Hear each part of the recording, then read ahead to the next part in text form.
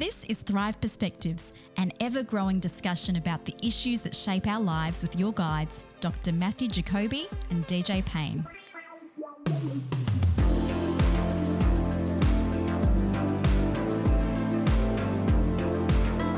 Matt, we've got some news to kick off this episode with. Yeah.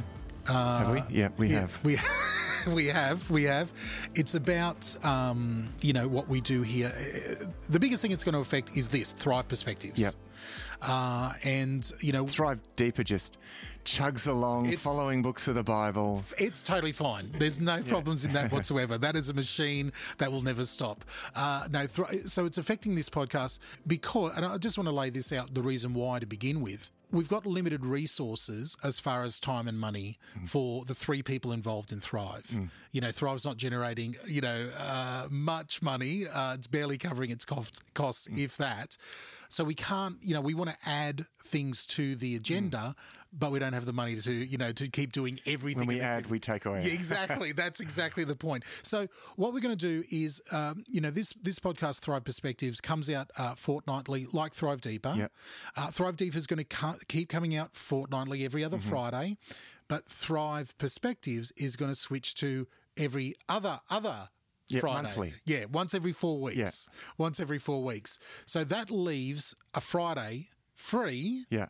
Out of the schedule, and we're going to introduce something. So the bad news is we're taking away with one hand, Thrive Perspectives. This podcast is going to become a monthly, every 4 weeks on a Friday. But on the alternative one, we're introducing not a new podcast, but a video series of very short, bite-sized chunks of basic teaching that we're going to call Topics. Yeah. Topics. Yeah. So covering basic topics of the faith, basic building blocks of the Christian faith, and some of the, doctrinal positions or, basic sacramental, different things, all different things, there's a whole bunch of different questions that we get in that we can't sort of fill an entire podcast episode on. That's right. And some of these things that we get asked, I want to explain them visually. Yeah. So we can't do that on a podcast either. So it's exciting news. Yeah, it's great. And look, it means that Thrive Perspectives focus, because we've done a bit of a mixture in this, haven't we? Yeah. We've done a mixture of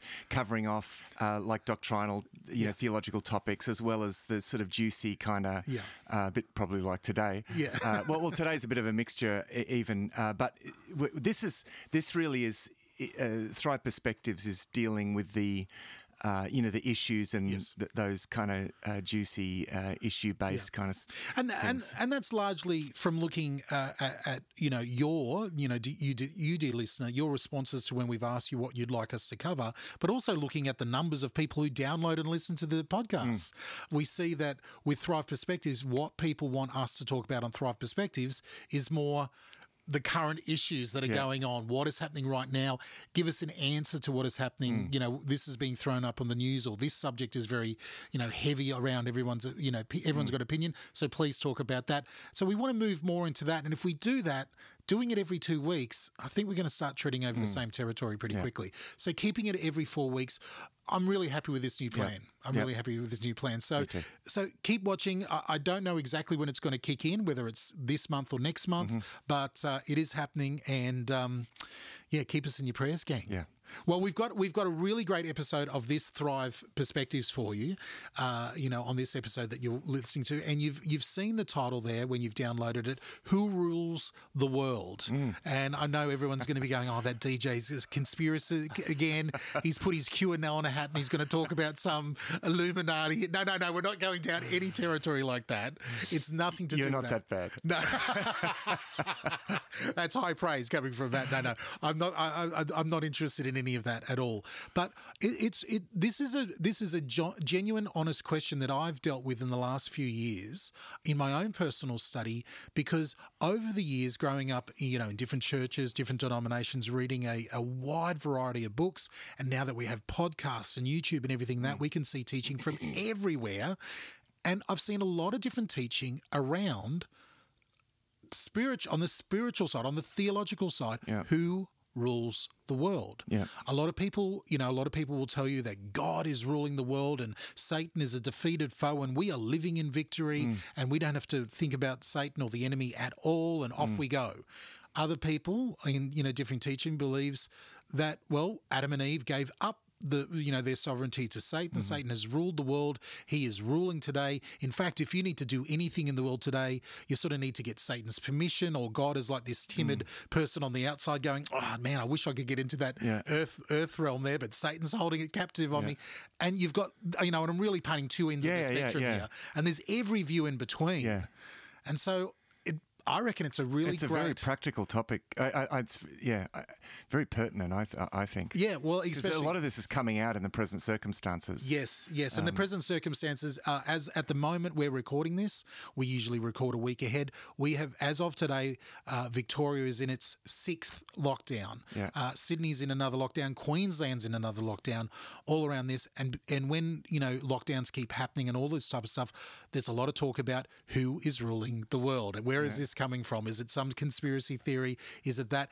And I feel like maybe we need to raise, we can look at what's happening in the earthly realm, and that's interesting, but maybe the battle is not just against flesh and blood, it's against spiritual things. That's right. And circumstances like this tend to bring out the worst of the ideas, I guess. And but yeah, we want ultimately to arrive at a big sort of worldview picture that we can move in from. Yeah. I think if we get the big picture right, we can move in from there. The philosopher, very prominent, probably the most prominent philosopher alive today, wouldn't be, I think, a stretch to say that Noam Chomsky actually has a book called Who Rules the World? Oh, wow. Yeah. Oh, wow. And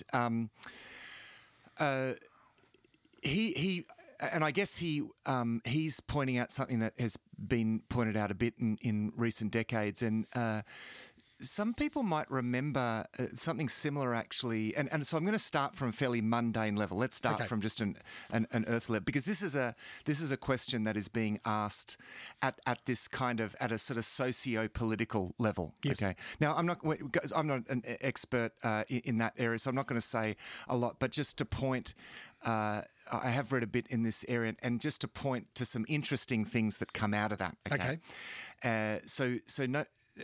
Noam Chomsky says, in fact, I'll read a summary paragraph written by Noam Chomsky. By the way, as usual, I'm going to put a little qualifier in here. Please do. That when I quote from books, as you know, I cherry pick from all over the place, often from people whose worldview I don't share. Yes.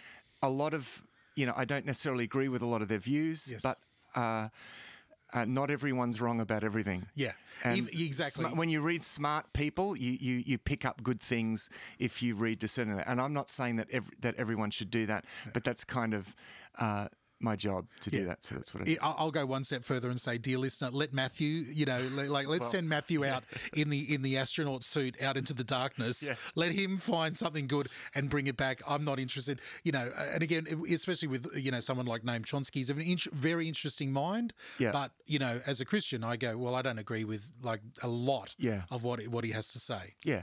I think anyway. Okay, that's fine. That discussion is another discussion. Well, I'm just thinking of all the cherries that I picked off that tree, which and I'm looking down at the roots. And Okay, that's fine. Okay, all right.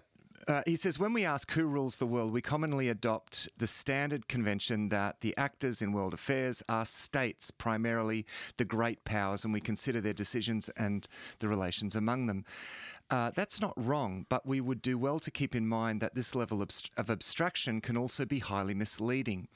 States, he says, of course, have complex internal structures, and the choices and decisions of the political leadership are heavily influenced by internal concentrations of power. This is very interesting. Wow. By internal concentrations of power, while the general population is often marginalised. That is even true for the more democratic societies, and obviously for others. We cannot gain a realistic understanding of who rules the world while ignoring the masters of mankind kind, as Adam Smith called them in his day. And Adam Smith is a very famous political philosopher. And Adam Smith, as Adam Smith called in his day, Adam Smith's day, the merchants and manufacturers of England. In ours, multinational conglomerates, huge financial institutions, retail empires, and the like. Okay, so his argument is that there is that, in a sense, corporate, like the power of those that control, the big corporations, they are in some ways pulling strings, yes. Even with governments. There's a heap more to his argument than that, but I put out that bit because some, just to move to a slightly more popular level, some people may have seen, there was an interesting documentary, a very award-winning documentary came out, I think probably maybe a couple of decades ago now, called The Corporation. It was based on a best-selling book called, by the same name, The Corporation, The Pathological Pursuit of Profit and Power. And it makes a very interesting case, which as a Christian is and this is what I'm going to use to bridge into this topic as we approach this theologically. Yeah. Because this book makes a similar point. So, and I'm just going to read the first paragraph from the first chapter of this book after the introduction. So this is written by Joel Bakan. Over the last 150 years, the corporation has risen from relative obscurity to become the world's dominant economic institution. Today, corporations govern our lives. They determine what we eat, what we watch, what we wear, where we work, and what we do. We are inescapably surrounded by their culture, iconography, and ideology. And like the church and monarchy in other times, they posture as infallible, and omnipotent, glorifying themselves in imposing buildings and elaborate displays. Increasingly, corporations dictate the decisions of their supposed overseers in government and control domains of society once firmly embedded within the public sphere. The corporation's dramatic rise to dominance is one of the remarkable events of modern history, not least because of the institution's inauspicious beginnings. And then he goes on to talk about that. Now, he makes and that's by Joel... Joel Bakan. Okay. Yeah. So he makes an interesting point. He goes on to define a corporation. So, and I'm going to move beyond. I'm just working at an immediate level. We're going to move on to something more theological. But let me just quickly give you a definition of a corporation for those that aren't familiar with this language. So a corporation is a legal entity that's separate and distinct from its owners. Okay, so corporations enjoy most of the rights and responsibilities that individuals possess. They can enter contracts, loan, borrow money, sue, be sued, hire employees, own assets, pay taxes. It's that they're often in the view of the law, they are in some sense a legal person. Yeah, an entity. That's right. Unto themselves. Now, Joel Bakan says, okay, so these legal persons that are ruling the world, what are they like? Yeah. This is where question. I'm leading towards the theological. What are these people like? And he basically uses the World Health Organization definition of psychopath. Yeah, this is interesting thing. Great. And what are lacking empathy, any sense of conscience, any. And he points out that because the thing about a corporation is that they have to serve, so corporations are conglomerate of owners who have shares in that corporation. And so if I buy shares in a company, I trust that company's exists to make money for me. Yeah. And in fact, legally, that company is not allowed to serve any other end than to serve the financial benefit of its shareholders. Yeah. Now, that may include a certain amount of what's the word? Like social justice or that's welfare. Right. That's right. But it has to show that is still profitable. Yeah, that it's profitable. That it, because of public perceptions, or that it has a kind of kind face to it, or that, people want to support corporations that help the poor, and so it has to actually show that it's ultimately financially beneficial. And if it can't, it's not allowed to do that. So it's got to be completely profit driven. It's not allowed to have a conscience, by law. Yeah. So the interesting thing about this book is that he's basically saying the world is being ruled by a psychopath. And he's talking purely just on a financial, physical. Yeah, that's right. Yeah. And this is very mainstream kind of stuff. This is not kooky kind of doomsday stuff. Again, it's pretty mainstream. And the documentary, actually, if you get hold of the documentary called The Corporation, it goes through the criteria for psychopath, and then it talks about corporations and. It's got a as with Noam Chomsky's work, it's got a sort of very sort of anti-capitalist kind of skew to it. So it's it's well, like anything, it's not neutral. No, it's not politically neutral. It's making a point, but it's making an interesting point. And I think the interesting point is one that from a theological point of view should not surprise us. Yeah. And that is that the world system is deeply, deeply flawed. Yeah. This is a point that we've made in previous podcasts. Exactly. And we can even lift it straight from the corporation and go, well, is there a spiritual corporation, or there are spiritual corporations, struggling for the rule of the world, or what spiritual corporation? Because a lot of times, as we look at what's happening even on a spiritual level around the world, we go, it looks like it's being run by a psychopath. And if anything, the enemy of God portrayed in Scripture and tradition is exactly that. There is for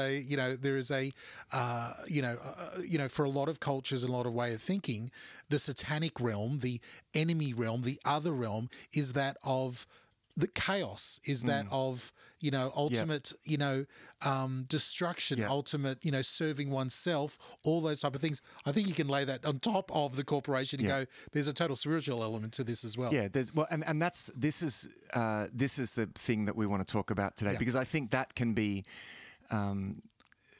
taken in wrong ways as well, and responded to in the wrong way. And that's my point. So I love the fact that we've ticked that box and looked at the world there and looked at the thing of the philosophy. So let's come to actual, the theology and what the Bible says, because it seems you're able to cherry pick, from scriptures, from different scriptures about who is actually in control. If we look at some of the scriptures that Jesus talks about, Jesus often talks about, the ruler of this world.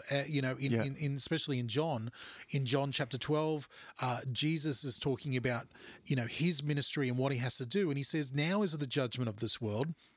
Now the ruler of this world will be driven out. And when I am lifted up from the earth to draw all people, he was talking about what type of person. So he's obviously saying, well, there's a ruler of this world. Yeah. It's not him. Yeah. It's something else. In 2 Corinthians, but then some people... Well, but he does say that the ruler of this world has been driven out. Yeah. So then... we have to talk about in what sense. Exactly. Yeah, what sense? Because some people will say, okay, since the death of Christ on the cross, since the message of the gospel, since this has happened, we are able to stand in that, and the enemy has been defeated. The enemy and death has been defeated by Christ on the cross, and we can say it. And you go, well, hang on. Paul and the other apostles still talked. Yeah, like Peter talks about the devil prowling around like a roaring lion. Seeking and Paul says that even if in 2 Corinthians, even if our gospel is veiled, it is veiled only to those who are perishing, among whom the God of this age has blinded their minds to believe. And it's like, well, hang on, is he the God of this age now? 1 John, the Apostle John again says, we know not everybody is fathered by God does not sin, God protects those who is fathered. The evil one cannot touch him. And we know that who are from God, and the whole world lies in the power of the evil one. And it's like, well, wait a minute, John's writing this many years after Christ's death. That's right. So the book of Hebrews mentions it as well. Yeah, let's. That's good. That's a good way to start. So, as with all of these things, let's go back to the big picture worldview. Let's go back to the beginning. I mean, let's start at the beginning of the Bible. It's always the good place to start. It sets it all up. That sets it up. So, we have to go back to Genesis chapter 1 and we have to look at what's happened there. Yeah. And then we have to have Genesis 1 and 2. And then we have to go look at Genesis chapter 3 and see what happens there and see what changes, okay? You're with me on that plan. That's a good plan. I'm loving it. Always big picture. Like let's just get the big picture things in place. So, what we discover in Genesis chapter 1 is a sovereign God. Let's first of all state that, and because in its day, people understood that there were many gods, but Genesis chapter 1 is making a pretty amazing claim that there is one true God. It doesn't deny that there are other spiritual beings in some sense playing God. Yes. But there is one creator God. And because often, of course, in the ancient world, the stars were seen as gods and the moon and the sun and the sea and so forth. But the writer of Genesis is counterculturally, I may say, saying, no, none of these things are God. There is one true God, and He created everything. It's like stunningly countercultural for its time, and so we have this picture of a sovereign creator of all things, who rules the world, and actually that theme throughout Scripture, the theme of the sovereignty of God, is a fairly constant. The nations are doing this and that, and worldly powers are doing this and that, but ultimately God is sovereign over everything. So, and those verses, I mean, for every verse I can find about, Satan being a ruler or the power of the prince of the power, all these different things, there are 100 verses in Scripture, both Old and New Testament, about the sovereignty, the ultimate sovereignty. Yeah, that's right. The sovereignty beyond what we can even imagine of the Lord God. Look, one of the basic confessions of the people. I mean, this is in the Psalms, but remember, the Psalms are also the songs of the New Testament church. Is the Lord reigns? It's just repeated again and again and again in the Psalms. The Lord reigns over the whole earth, over all the nations. Yes. Right? So that's the first thing. And that's affirmed throughout the Bible from beginning to end, irrespective of the period, or as you might want to say, the dispensation. Oh, the word came out of your mouth. You didn't have to choke there, man. That was great. Okay, so but what we see also in Genesis chapter 1 is that God puts human beings in charge in some sense. Yes. So he has the Lord, with his creation and especially with humankind, has an idea of relationship, has an idea of wanting to work and build with them. It still blows my mind that that's even a thought in his head, but he wants to do that by empowering us and giving us some sort of level of responsibility and authority. Yeah, that's right. It's right from the beginning. Yeah, rule over the earth, God says. And so, and the idea of us being in God's image, I mean, it's an indication of God as our divine Father, but it's also an indication of us as the representatives of God on the earth. Okay, so we are put in charge, and it's real empowerment, which means that God is in a sense committing to working in the world through us, with us, through us, in some sense. Okay, and the other idea to sort of bring this back to the idea that you even bring it back to the corporation idea.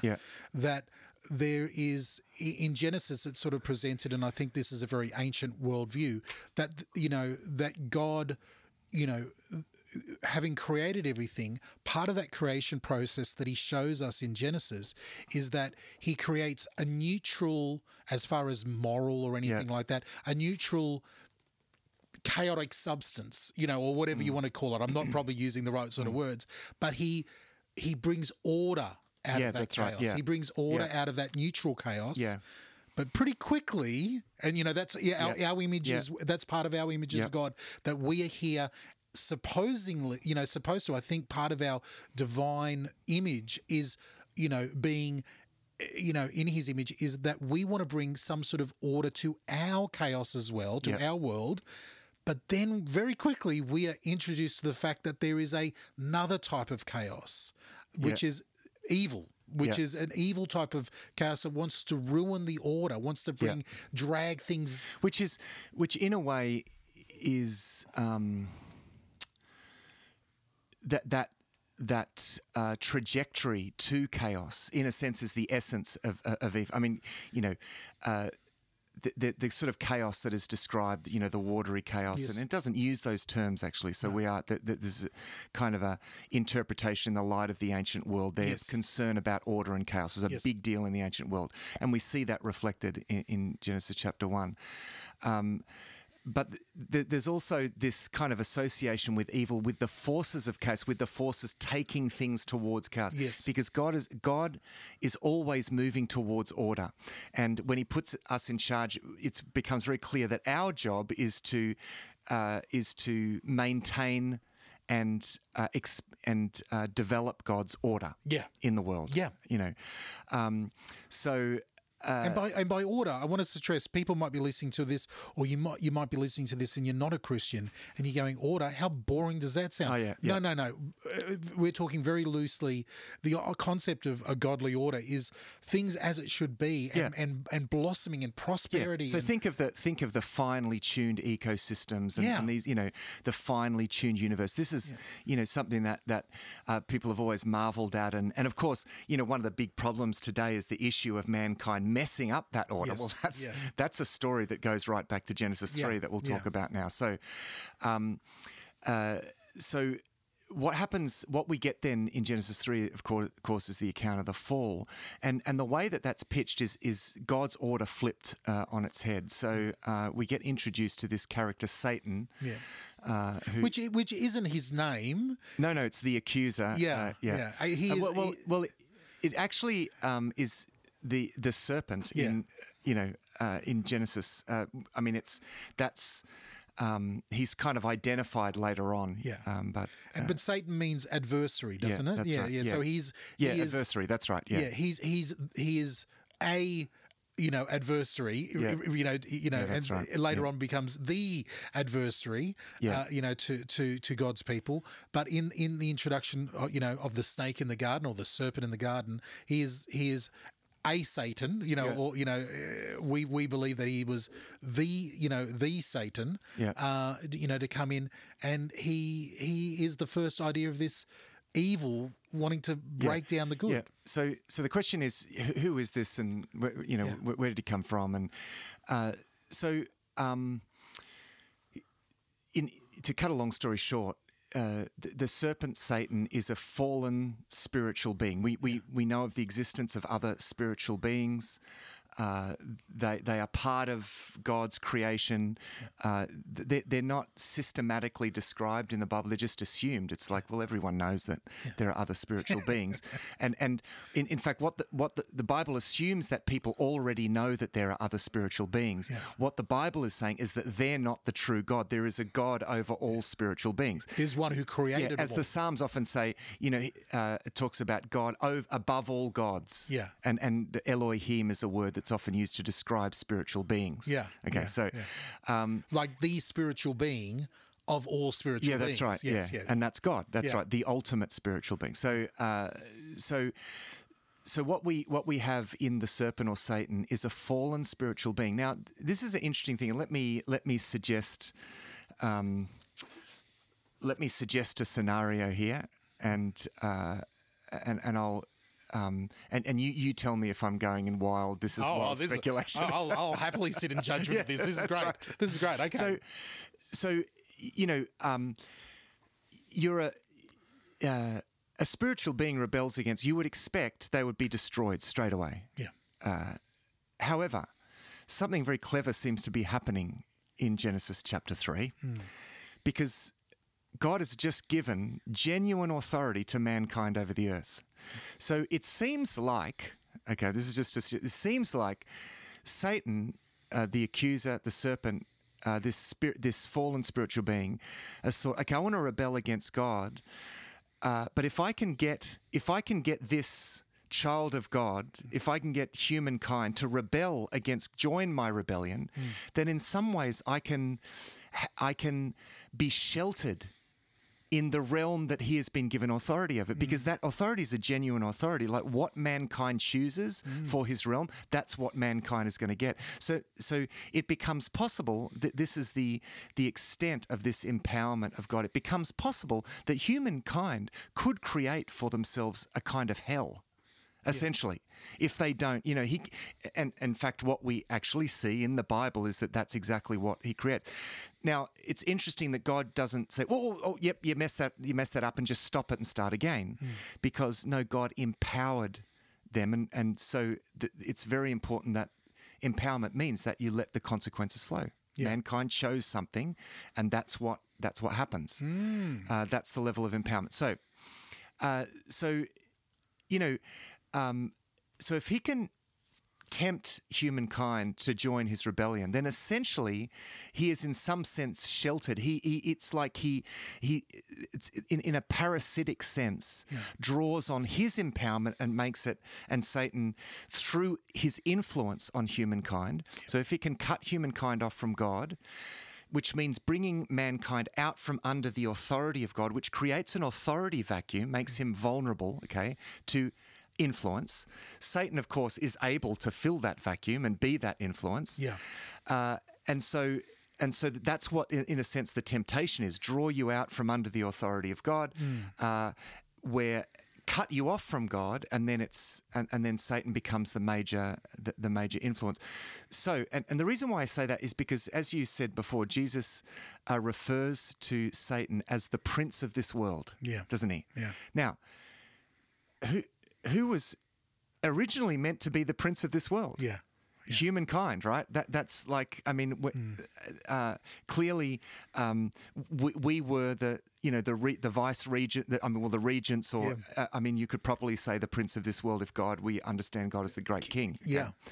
So there's some sense there in which Satan has taken something from us and made it his own, but always through us, in a sense. Okay. How are you going with this so far? Well, I think, this it is making sense, but I'm putting a lot of theological pieces together here to draw up this picture. So I'm thinking about, allusions to Satan's fall in Isaiah and Ezekiel and so forth, and so I'm just putting a few pieces together. I'm also putting together the piece. This idea of Satan as the accuser, wanting to keep human beings kind of separated from God. I'm thinking of Job chapter 1. Yes. The accuser comes and accuses Job. Yeah. And he's got a lot invested in keeping Job guilty in some sense, because if Job is truly a godly man, then Satan no longer has power over him, and that's a problem. Yeah. All right. Well, I'm liking this. I've got a couple of questions about it. So let's take a quick break, and we'll be back to answer this question. Do you like that? You and your breaks. We'll take a quick break, and we'll come back and answer this question: who rules the world?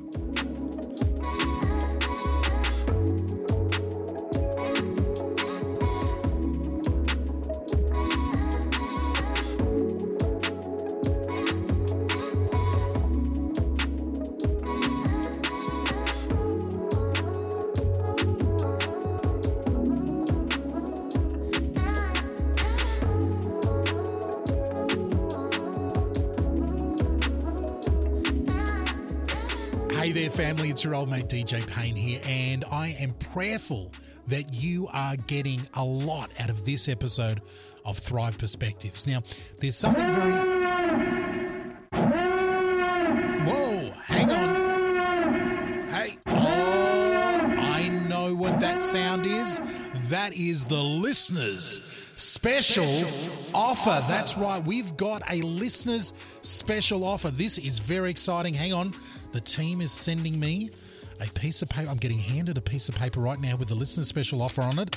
What is this? Oh, I can't believe they're doing this. This is it. This is a great one. You probably know that Matthew Jacoby has written a book. It's called Deeper Places, The Spirituality of the Psalms. It's a beautifully written book that takes you on a journey deeper into your relationship with God through the Psalms. Now, what you might not have known is that we have filmed a video series for Deeper Places, and it is fantastic, if I do say so myself. Now, what the Deeper Places video series is a 7-part video that you watch as either, an individual reading through the book, or you might be doing it as a small group or as a Bible study or as a connect group, and you're going deeper into the book together through the videos. It's a really wonderfully put together program. So you can do it individually or you can do it together. Now, the 7 sessions, I want to give you some of the titles of the 7 sessions because it'll give you a sense of how real and deep this series is. Session 1 is all about spiritual apathy. Session 2, the pursuit of sadness. Session 3, anger management. Session 4, faith complains. Session 5, the waiting room. Session 6, the rest of worship. And the final session, Session 7, the praise of enjoyment. Oh, this series is good. It's Matthew at his best. And in fact, our very own Benita, the lovely voiceover lady, introduces the videos here. And I want to play you a little bit of her introduction into how you can use this into a group session. There are 7 study sessions in the Deeper Places video series, each around 20 minutes in length. At the end of each session, Matthew facilitates a discussion around the session, and these are supported by printable discussion starter sheets. The discussion starter sheets can be downloaded from the thrivetoday.net.au website. Finally, there is a standalone introductory session to this series. In this shorter video presentation, Matthew outlines the subject matter of the 7 sessions and the process for your group members to get the best from this resource. You can show this introduction to your group at the same time as session 1. However, we would strongly encourage you to view this short introduction together as a group a week or so before you begin session 1. This will allow people to get to know each other. All right, now I might be a little bit biased, but isn't Benita, the wonderful voiceover lady, just wonderful? Now, what you need to do to take hold of this special offer, this is only good till the end of September 2021. Head over to thrivetoday.tv, thrivetoday.tv, our home on the web, and right at the top of the page, look for a little bar that says Listeners Special Offer. If you click on that, that'll take you to the Deeper Places video series. It'll tell you all about it, and it is 50% off. Half price for anybody using the code THRIVE. So you can click on select, you add it to your cart, and when you check out, use the code THRIVE, the coupon THRIVE, and you get 50% off. Now, the incredible thing, the video series normally price is so cheap at $20 Australian. If you're in Australia, it's $20. So it's only $10 for this 7-part video series. It is great in-depth teaching from our very own Matt Jacoby. You could do it as a family Bible study. You could do it by yourself. You could do it just as a husband and wife, or just maybe your neighbours, whoever you want to do it with. I think it's going to be great. I cannot believe it. Listener special offer, 50% off the Deeper Places video series. Just use the coupon code THRIVE, and it's on till the end of September 2021. Woo! How good is that? All right, that's enough from me. Let's get back into Thrive Perspectives.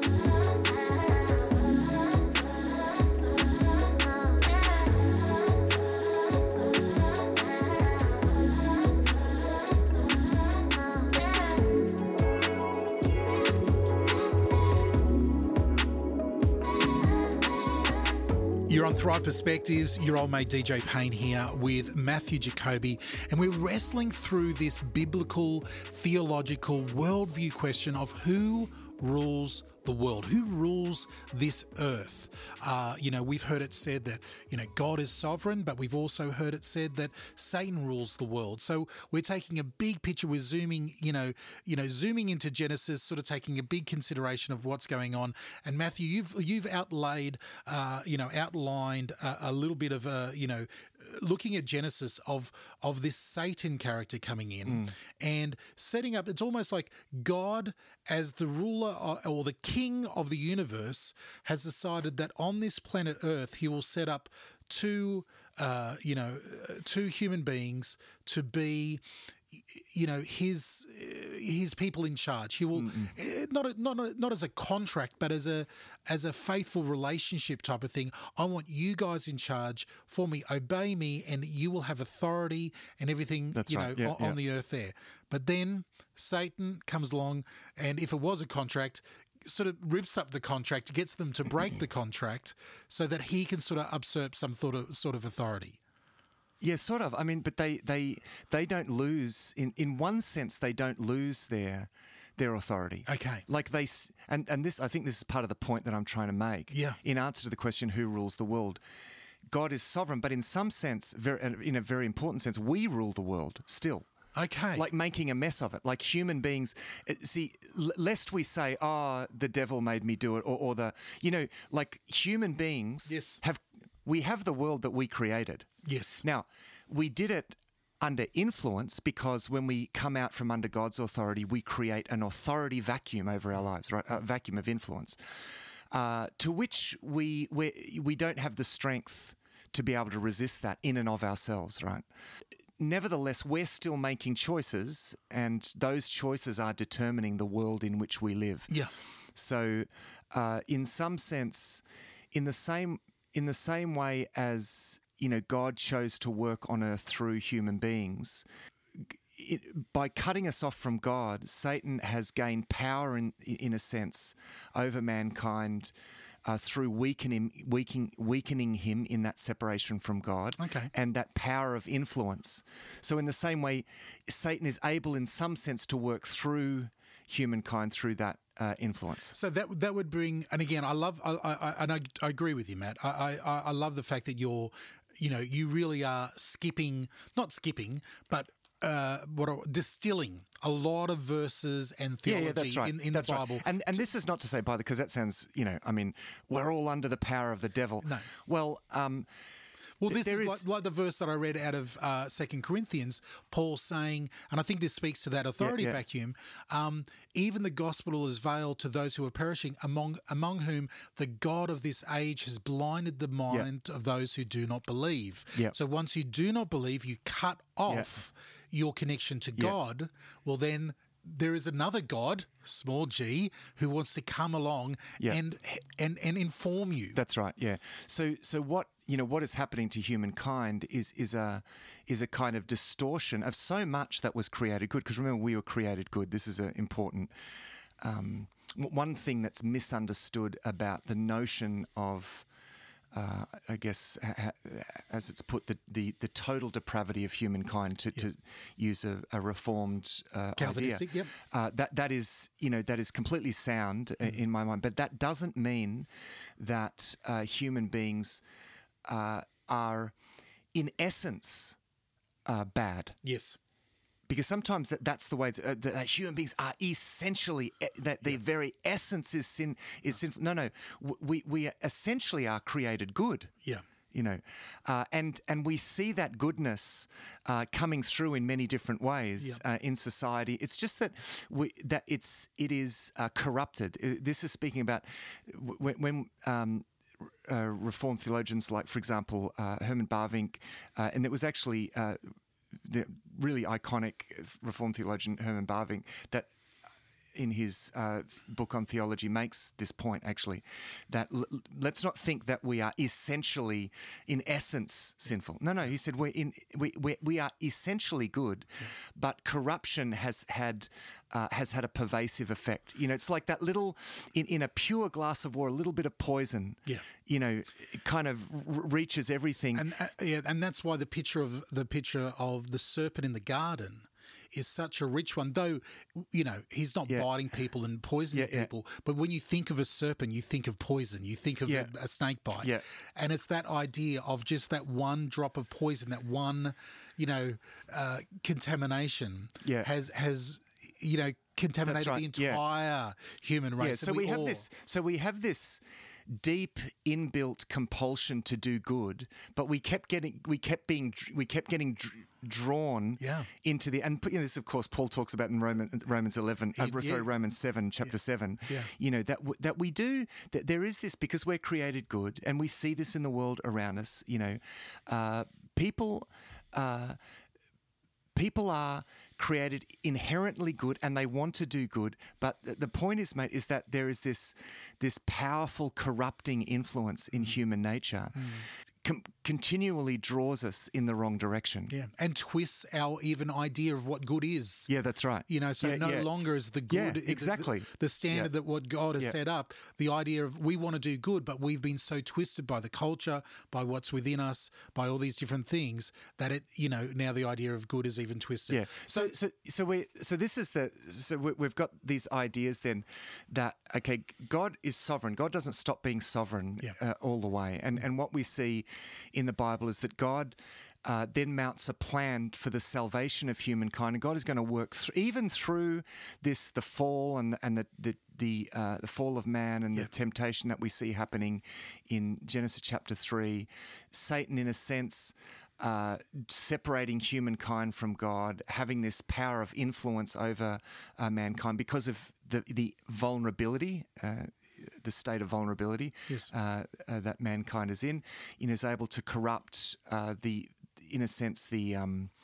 very structures of human community and society and the planet, even as we're very much aware of in our own day, and so, but through all of this, God is promising, and yet I'm sovereign. I'm going to work through all of this and bring it to a greater good at the end. Let's be clear here, because I know there is teaching out there that when, there's this sort of idea that when the fall of man took place and, mankind sort of gave up. Gave up is not the right word.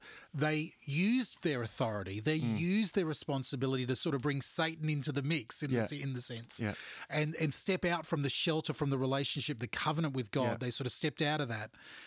They haven't given up. Mankind hasn't given up their authority, so they are now, nothing. Yeah, they are still something, though. Without God, we've become slaves to sin. That's right. So we're using our position over the world and our, because we have ability to influence each other powerfully, and that was meant for good. Yes. And we have we are, in a sense, you could describe in ecological terms, the keystone species of the world. Yep. So we have a crucial role to play. It's just that we're doing it wrong now. We're doing it wrong. Because we're not doing it God's way. Yeah. And that's the descent into chaos. Okay, so that's on that side. So now we've got on the chessboard here, we've got a chessboard, have we? Well, I'm just thinking visually in my mind. Yeah. We have mankind, men and women. They're together. We have this adversary that we're calling Satan. That is not just one individual, but there's a force or a team or a whatever spiritual force there, and then we have God, the sovereign King over everything. I've literally witnessed preachers talk about the fall, or talk about when man, brought Satan into the mix and what Satan did, that God sort of was like, oh, no. Yeah.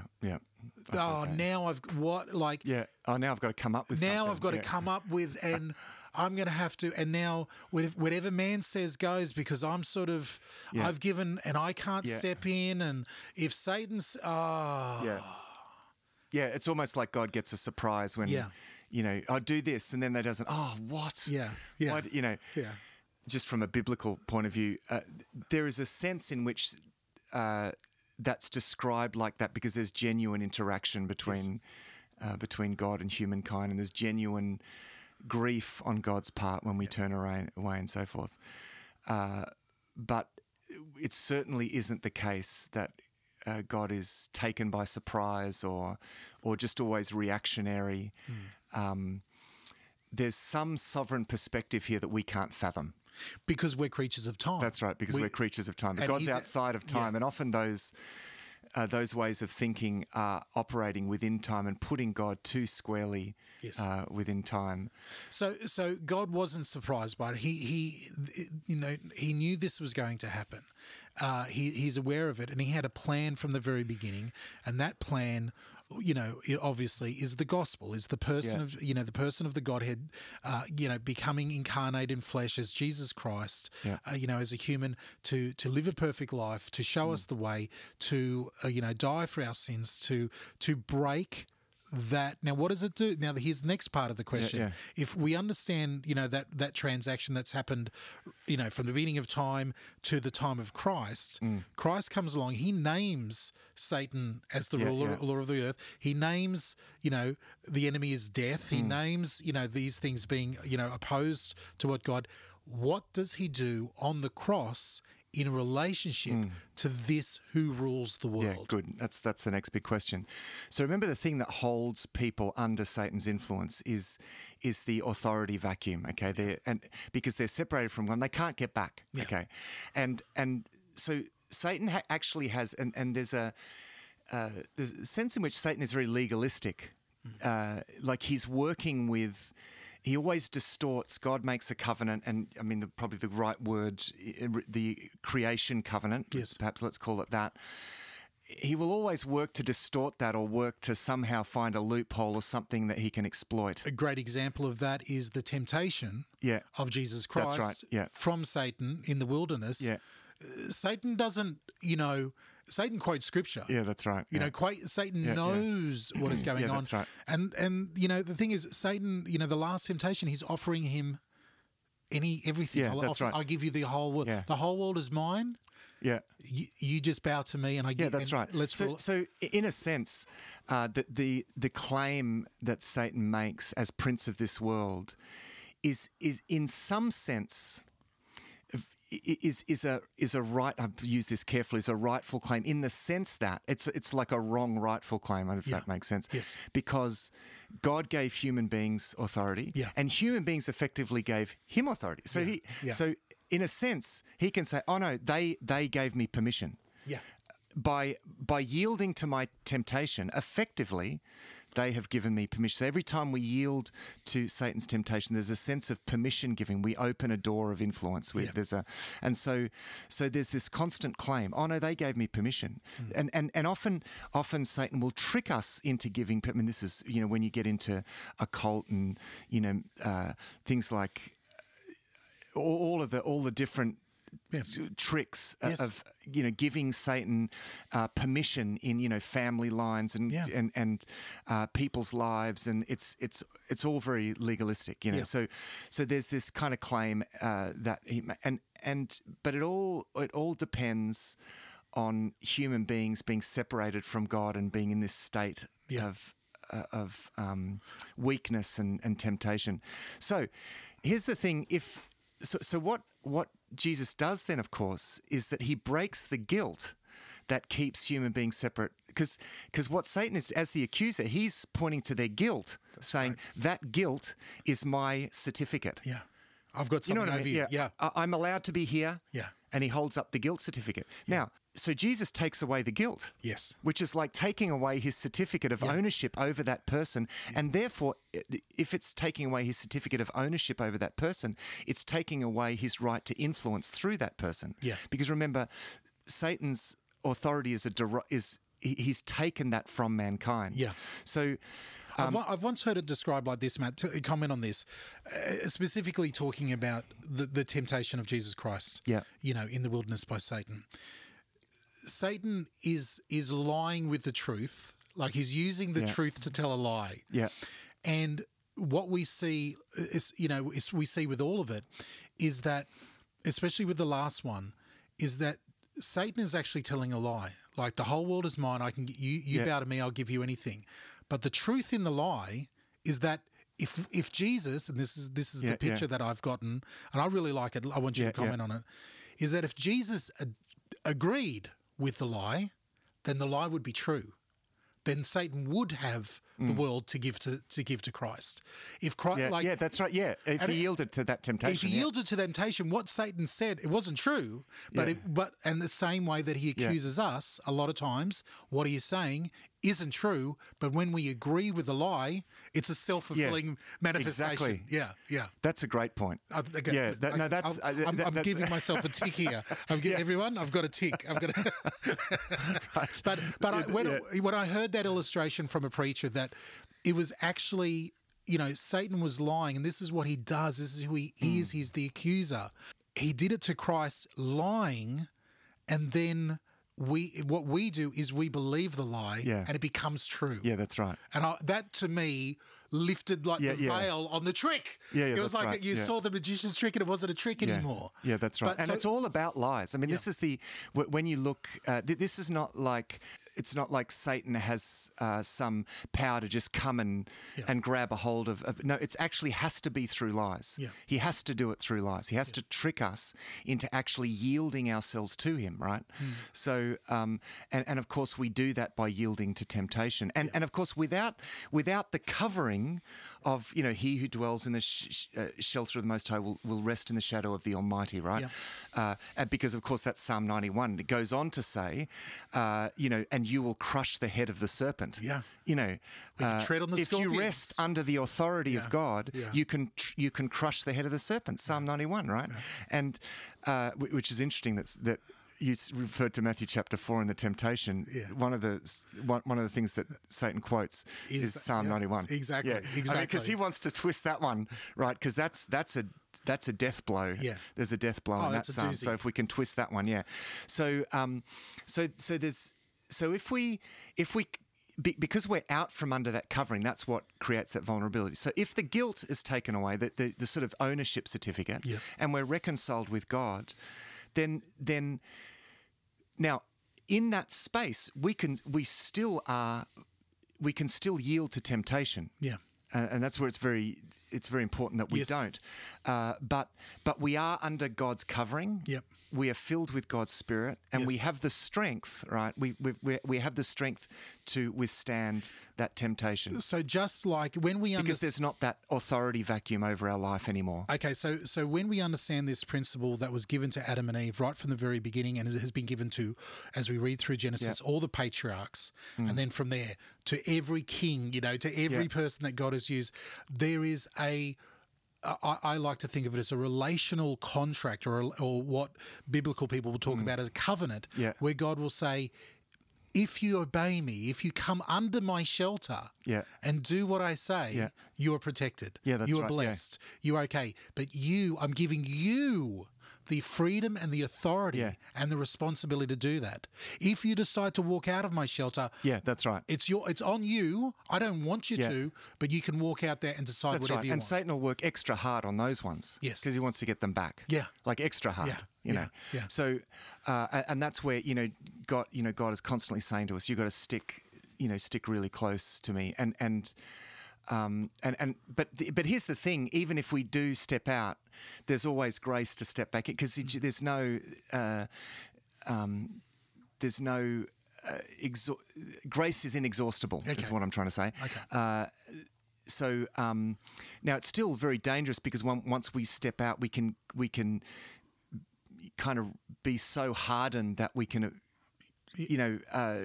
not actually come back. Yeah. So I think this is the when Jesus brings us back under the covering of God, we then, so straight away we're returned to our position of we're no longer under Satan's influence, but we actually have the ability now to uncover his lies and actually replace, in some ways, to destroy his dominion, because we're aware of his lies, as it says in it says in the New Testament? Is it Peter that says we're not unaware of the devil's schemes, or is it Paul that says that? We're not unaware of the devil's schemes. So the establishment of God's kingdom is like light over darkness. It's light dispelling darkness. It's uncovering those lies. You don't have to remain in alienation, and you don't have to remain under the influence of Satan anymore. So it's breaking that. So that we can become I guess, the people who bring the order of God again in the world. Okay, so let's answer the question. So we've got all these players, and so we've seen the historical aspects. Jesus Christ died. He broke. Yeah. He broke the lies. He established freedom from guilt. Yeah. As Hebrews really points out. He was the ultimate sacrifice. Everything leading up to that point, every person obeying God had faith that God would one day do this ultimate sacrifice. It happened in the person of Jesus Christ. Now we who are living past that point are looking back to that historical point, and we're living under that same shelter there, are living under that same, that same truth. So now, in all of that, we have these saved people, us, the kingdom of God, Jesus calls us the kingdom of God, his children living here on this earth. We still see that the apostles and the early church have taught us that Satan is still ruling. He's still doing his thing here on the planet. He's still got all the sway and all the people still following him. And God is still sovereign over everything. So who rules the world? Bill Gates. No, just joking. No, it's just that I just saw you saw an opportunity there. No, I saw someone holding in some crowd somewhere, and so I just thought I'd suggest that, but I don't think that's the case. So, the answer to that question is a little multi-layered in the sense that, in the most immediate sense, let's start from that point. In the most immediate sense, we actually, as human beings, we are actually in charge of the world. Like, for better or for worse, we are in charge. Yeah. So anything that Satan does in the world in terms of creating chaos, he has to tempt us to do that. Now, apart from God, we are vulnerable to that temptation. Yeah. The same way that God wants to use us God wants to have a relationship with us so we can be his agents. Yeah, that's right. Of order. That's right. And his plan on the world. Satan is the reverse of that. He needs agents, human agents, to do his chaos and bidding in the world. Exactly. And so, but over all of that, God is sovereign, and God is sovereignly saving people from that influence and that and from that realm. That state of alienation in which we are vulnerable to Satan's influence, and bringing us into his kingdom of light. Yeah. And so we're able again to exercise the authority on earth that we were originally given, because we were created to rule the world. I mean, the way that we're phrased, who rules the world? Yeah. Well, in Genesis 1, God says to man, rule over the creatures of the earth and so forth. Okay, now I love the way that you've answered that, and this is, we've taken all this time to get to this answer. Actually, let me add something to that. Yeah. It's important to recognise that the rule, the authority of human beings was not an inherent authority, but a derived authority from God. Okay? Very good point. So we derived it from God. Satan had even less, right? Yes. His authority is derived from us. It's like, and by proxy derived from God as well. Yeah. So and this is when in Ezekiel and Isaiah, when it talks about Satan, it's always, will become like God. I mean, of course, that's the temptation to human beings, which is ironic because God had created him to be in his likeness. Yes. But this is, Satan kind of reaching to be, to be God, and so, in a sense, he's taking that divine authority from God. Like God gave it to human beings, and he thinks, oh, great, if I can tempt them, I can take it off them. Yeah. So any authority that Satan has is only in a sense stolen from, in some sense, from human beings. Yeah. Last question, and this is where I want to clear up some people who might have, might have been taught different things in different churches or heard different things in different places. So the idea that God is ultimately sovereign, and as in like every decision is his decision. I might think I'm making a decision, but it's actually God is ultimate sovereign, and everything. Well, I don't know if we can actually ascribe that to my choice to sin. I can't ascribe that to God.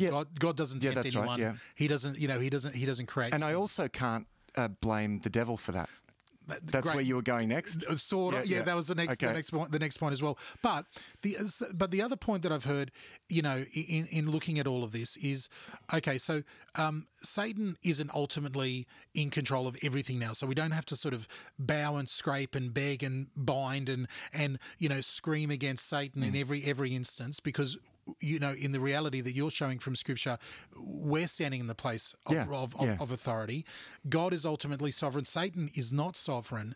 But here's the question that some people might have had, is that the next question then is, well, I've seen preachers stand up and say, in my authority, I do declare, I decree that, and they're standing up and decreeing things in the heavenlies and binding different things and, banging a stick on stage and saying, I now, because of the authority that God has given me in the, and claiming these great, almost like magical spells over the realm. And on this day, across the land of Australia, a new spirit, and it's like...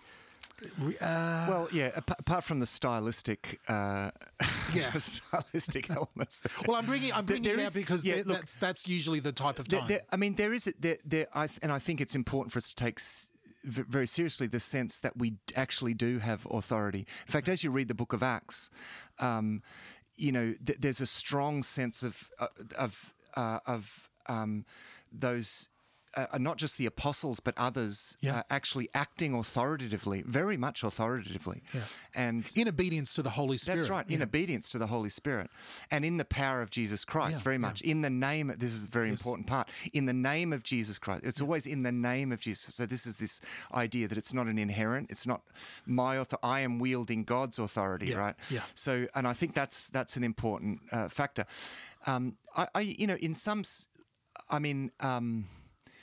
The idea of, declaring certain truths or that's... I don't have a problem with that in the sense that, for example, in the priestly blessing, we see that mirrored, the Lord bless you and keep you. There's a sense of authority to mediate and declare the blessings of God and so forth. So I don't have a problem with that. When it starts to look like something that there's magic powers that I have, that's when it becomes distorted and just looks a little bit egotistical in that sense. Yeah. But I hear you. Yeah, in a way, I'm equally worried about the fact that we can be far too self-deprecating. That's the other side of it. When actually we have authority in Christ, and we need to discover that. But yes, that can turn into this sort of presumptive. It's like two banks of the river. We've got to keep in mind of what. Even Jesus said, "I only do what I see my Father in heaven doing." Right. So he's complete. He's demonstrating absolute obedience to God. This sense of he's modeling this sense of derived authority. Yeah. So I think. To draw it to a close, and again, coming back to the question, who rules the world? I mean, when I look around us, and I know lots of non-Christian people, and I would describe them as genuinely actually good people, right? Yeah. But the interesting thing is that collectively, this is the interesting thing, like, take sort of the average Aussie, right? Yeah, yeah. I mean, they're good people. True blue, fair dinkum, dinky die. The problem is that this, we can say, yes, this is generally true, but the world still seems to be going down the tube, right? We can't seem to, it's like collectively, like it's not that we're, let's destroy the world, or there's any, no one's sitting back saying, let's destroy the world, or let's, that kind of. Maybe there are some. Not the average bloke on the street. But I think, we can have this caricature of evil, like there are these people sitting, no, it's actually collectively human beings are just in their state of alienation from God, are in a state of weakness, a loss of authority, where they are unable to maintain God's order, to resist the temptation of just, everyday selfishness and unable to live on the higher plane to actually fulfill our function as the keystone species. And without that, the world descends slowly into chaos, right? Because everyone's thinking, doing their own thing, living in a fragmented life, seeking their own dreams and desires, and that is the very definition of chaos, right? Yeah. And that's why the environment is completely messed up. It's why economic systems regularly mess up. It's why civilizations fall very soon after they rise. It's why this global civilization will do the same. It's not because people are in the Hollywood sense evil. Yeah. Actually, no. There's a kind of normal level of human dysfunctionality in our fragmentation from each other and God by the fact that we've stepped down below our keystone role, that we're vulnerable to temptation, and the world by degrees just keeps going awry. So to wrap it up, because we were put in charge, and we have really messed up, and this is the big. I guess the gist of Scripture is that we need to take responsibility. That's good. That's what it comes down. Yeah. It's we as human beings need to say, when we feel when we feel the sting of the imperfections of the world in which we live, it's meant to actually say, oh, hang on, there's something wrong with the world. There's something wrong with us. Then there's something wrong with me. And I take responsibility for who I am and for my dysfunction, for my separation from, and I seek God's mercy. And through Jesus Christ, I find forgiveness, am reconciled to God. And then I take responsibility for fulfilling the role that I'm given again in Jesus Christ.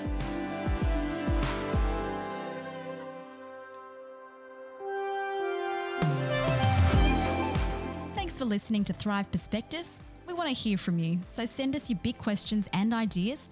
Our home on the internet is thrivetoday.tv. You can contact us, download other shows, see all of our resources and much, much more at our website, thrivetoday.tv. The Thrive Today Network is on Facebook. Our Facebook page and links to our community groups are waiting for you. Just search and like Thrive Today page in Facebook now.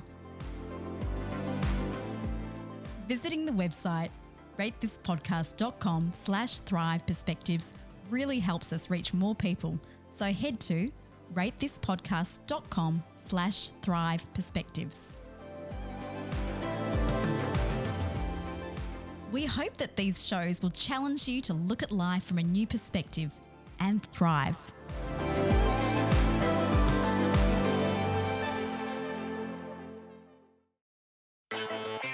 This was another DJP.FM production.